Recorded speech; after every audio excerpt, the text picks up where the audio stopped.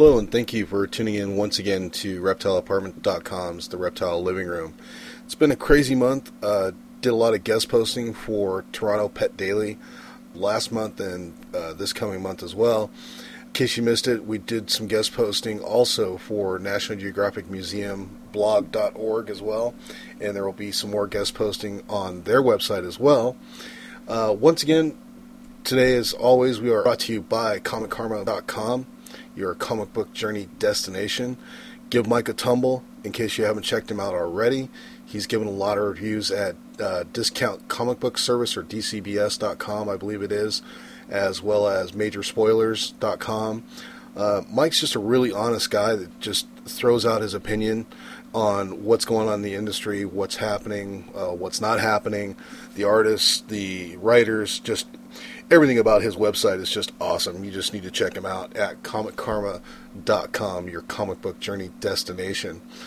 So this week we interviewed Scott Pally of Pally Exotics, and he talks to us about the captive care of green tree pythons, which in my opinion is one of the apex species to keep in captivity. And I've personally never kept one in the home. Worked with them a lot in the pet industry and different various pet shops and things of that nature. I always viewed them as hard to keep, as most people do, and Scott really reveals for us that they're really not that hard to keep. You can, the average keeper can probably keep one, and there's a lot of different things happening within the green tree python industry. So, without further ado, here's Scott Pally from Pally Exotic Reptiles on the green tree python. I'm on the phone today with Scott Pally from Pally Exotic Reptiles. And Scott, we actually met at one of the shows and we were talking to you about the green tree pythons. Okay, sure. So, how did you get involved in reptiles? You know what? Actually, as a kid, I had asthma, and I still have asthma, and I could have a lot of furry pets. So I actually started working with snakes, and kind of fell to the wayside once I was in high school and college. Mm-hmm. But when I got married, I kind of got back into it. Wow, very nice. And it's kind of where it is today. Okay. Now, what was the first reptile species that you ever kept? Probably when I was a kid, it was more California species. Your typical California king, gopher snake, those types of animals, lizards and things like that, blue bellies. Mm-hmm.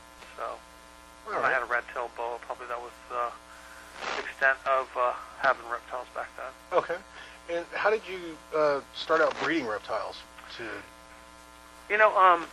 I actually, I met someone, I was kind of intrigued that he was breeding, and I kind of started like everyone else, doing corn snakes, doing a lot of the clubrids, and that was probably close to 10 years ago now. Wow, no kidding. So when I started breeding the clubrids, and a couple friends that I'd met during, on the way with reptiles, Dan Grubb, John Michaels, they, we all kind of bred similar things, so we kind of became a group and started breeding some of the clubrids.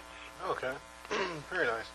Now, what made you, as far as the green tree pythons are concerned, what was the driving factor that pulled you into the green tree python realm? Because that's like I was talking to you at the show, that's like an apex species. It's like you don't even go near that species unless you know absolutely what you're doing.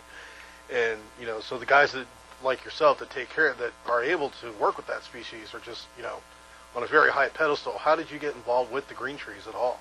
I think, again, it was something back when I was a kid. There was a James Bond movie called The Spy Who Loved Me, and it was actually an Embletree boa. And I was really always intrigued with that snake. And the green tree python's similar in a way. Right. And actually, when I got married, we were on our honeymoon, and I was reading The Complete Chondro, and I had a green tree, and I said, hey, I want to breed these, and that was probably 8 years ago. Wow. And then I had success my second year of breeding them, and kind of everything that I've purchased on the way has kind of paid for itself from other breeding projects, and got to the position where I am now, like 8 years later.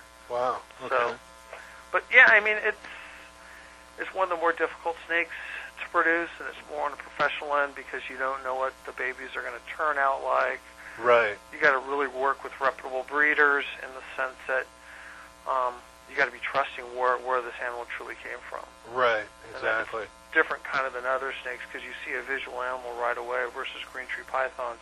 It's going to take at least 18 months to 24 months before that visual animal starts to change from either their red phase or their yellow phase. Right, right.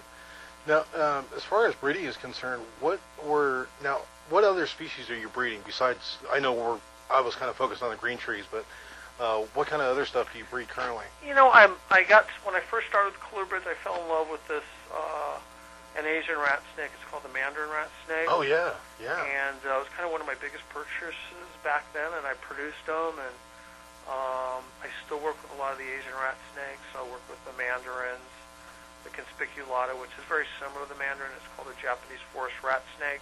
Okay. I also work with some of the rhino rats, coxeye, and a variety of the different type of old world rat snakes. Oh wow! Yeah, I'm very familiar with the mandarin rat snakes. Those are actually one of my favorite colubrids. Yeah, actually. I mean, it really is a showstopper when people see them. Yeah. They're just amazed how contrasted they are with the with the yellow and black. Right, right. And yeah, typically I'm actually cooling all of those Asian rat snakes right now. We actually have a wine cellar in our house, and we're cooling all those animals, and we're also cycling the green tree pythons as well in a different room. Oh wow! So you have two separate rooms for colubrids and yeah, the we have two separate rooms. One is it's a pretty big sized room. It's probably 10 by 15, and it's actually zoned as a wine cellar. It's got its own sink, and wow. I hated following my winters since I'm in Southern California. Sometimes it got warm in the wintertime. Right. And with the wine cellar, I can keep them constant at a certain temperature. And it's been real successful breeding a lot of those colubrids that need to get real cold. So it's worked out in our favor in that sense. Very nice. Now, what were some of the early issues that you ran into as far as breeding is concerned? First thing's breeding. I would think, with colubrids, I was really concerned with incubation, and I don't know if it was really a downfall, but you don't have to be too concerned. Colubrid eggs, I mean, there's a certain range, they can fluctuate. Okay. Versus green tree pythons, they cannot fluctuate, very, very small amount, right, if any. Green tree pythons are definitely a lot more difficult. You have to have a high humidity, but keep the eggs completely dry, and you've got to have a very good incubator too, so it keeps it at a constant temperature. So that's an investment when you start working with green trees. You got to make sure you have some type of incubator that'll keep it at a range of 86 to 88 degrees. Okay. But getting the eggs wet, and those are some of the downfalls. Going full term, and the animal's dead in the egg. Oh wow. That's some of the disappointments when you only have one shot a year. Right. Or it's a mistake you made. You left the egg crate open a little bit, and the eggs dried out. Whatever the case may be with some of the green tree pythons. Okay. Colubrids are pretty hard to mess up. Don't want to get them too wet or too dry, but besides that, they'll pretty much hatch anywhere. Oh, okay. Now, as far as the green trees, and because I noticed some people are starting to crossbreed the green trees. Yeah, I've seen that with some of the carpet pythons. Right, right. What are your thoughts on that? Because I know there's somebody. Some of them, I guess there's a place for it. It's not an interest I have, but okay. I deal with designers, so you could say my localities are crossed. So, if someone enjoys that, and there's some nice looking animals that come and from that crossing, and some of these guys are doing a lot of work to create 75% green trees or 75% carpets. So it's kind of interesting what they're doing. Okay, very good. Now, in your opinion, what's the hardest thing about being successful in the reptile industry? Consistency and. Wow, there was no thought in that. Yeah, it's just it gets burned out sometimes because 90% of this hobby is cleaning. Right. And just keeping on top of cleaning, making sure fresh water. Some feeding, and people typically overfeed, so I feed on a regular basis, but everyone enjoys feeding for the most part. Yeah. So just cleaning the cages and keeping them up, checking the animals with we have a lot of equipment these days with, checking the temperature of the animal, the cage. Right. You need to do that on a regular basis and, get some type of flow going. So you can continue, because you do get burned out. I mean, every guy that I know or gal, it's, there's a point, God, I got to clean cages again. Yeah. And it's kind of par for the course. Right. Now, as far as the green trees are concerned, a lot of people see these as myself, as, oh my gosh, that's the, expensive designer snakes, I'll never get there, that kind of thing. But it seems like you've kind of got, from talking to you anyway, you've kind of got that feel during conversations that I've had with you in the past of, really it's an everyman snake. It's just a matter of how much work you want to put into it, kind of thing. Yeah, a lot of people think they're, all aggressive snakes. Right. There can be aggressive green tree pythons, but it's just like any other snake. For the most part, they're pretty mellow. They're not really a holding snake. They're more a visual animal. Right. There's a certain locale that's known to be a little more aggressive than some of the other localities, but not to say that locality always is aggressive either. Right. If you do the proper cage setup, which is pretty well understood now, they're really not that difficult. It's the typical mistakes people make. They overfeed, they keep it too wet. It's more simple than people really think. I think sometimes people they over-elaborate on it, and it really doesn't need quite the extent that some people go to and make it seem how difficult these animals are to keep in captivity. Okay. Once they're set up, you spray them once a week. Before they go into the shed, make sure they're very hydrated. Oh. Keep their water dish clean and keep their cage clean. Put them on a feeding schedule, and you're pretty much good to go at that point. Now, that's something I wanted to ask you, because you mentioned it a couple times during our conversation tonight. What type of feeding schedule? Because I know exactly what you're talking about as far as the overfeeding, but just for our listeners and stuff like that aren't as familiar with the green trees, what kind of feeding schedule would you recommend to someone, say, that's new to the hobby? If they're adults, I feed males every 10 days. I'll feed females every week. Okay. And I feed them small meals, and I only feed them mice. There's been some, interesting. at least within the forum, there's been some research, and people felt that mice have more, not as much fat as rat pups.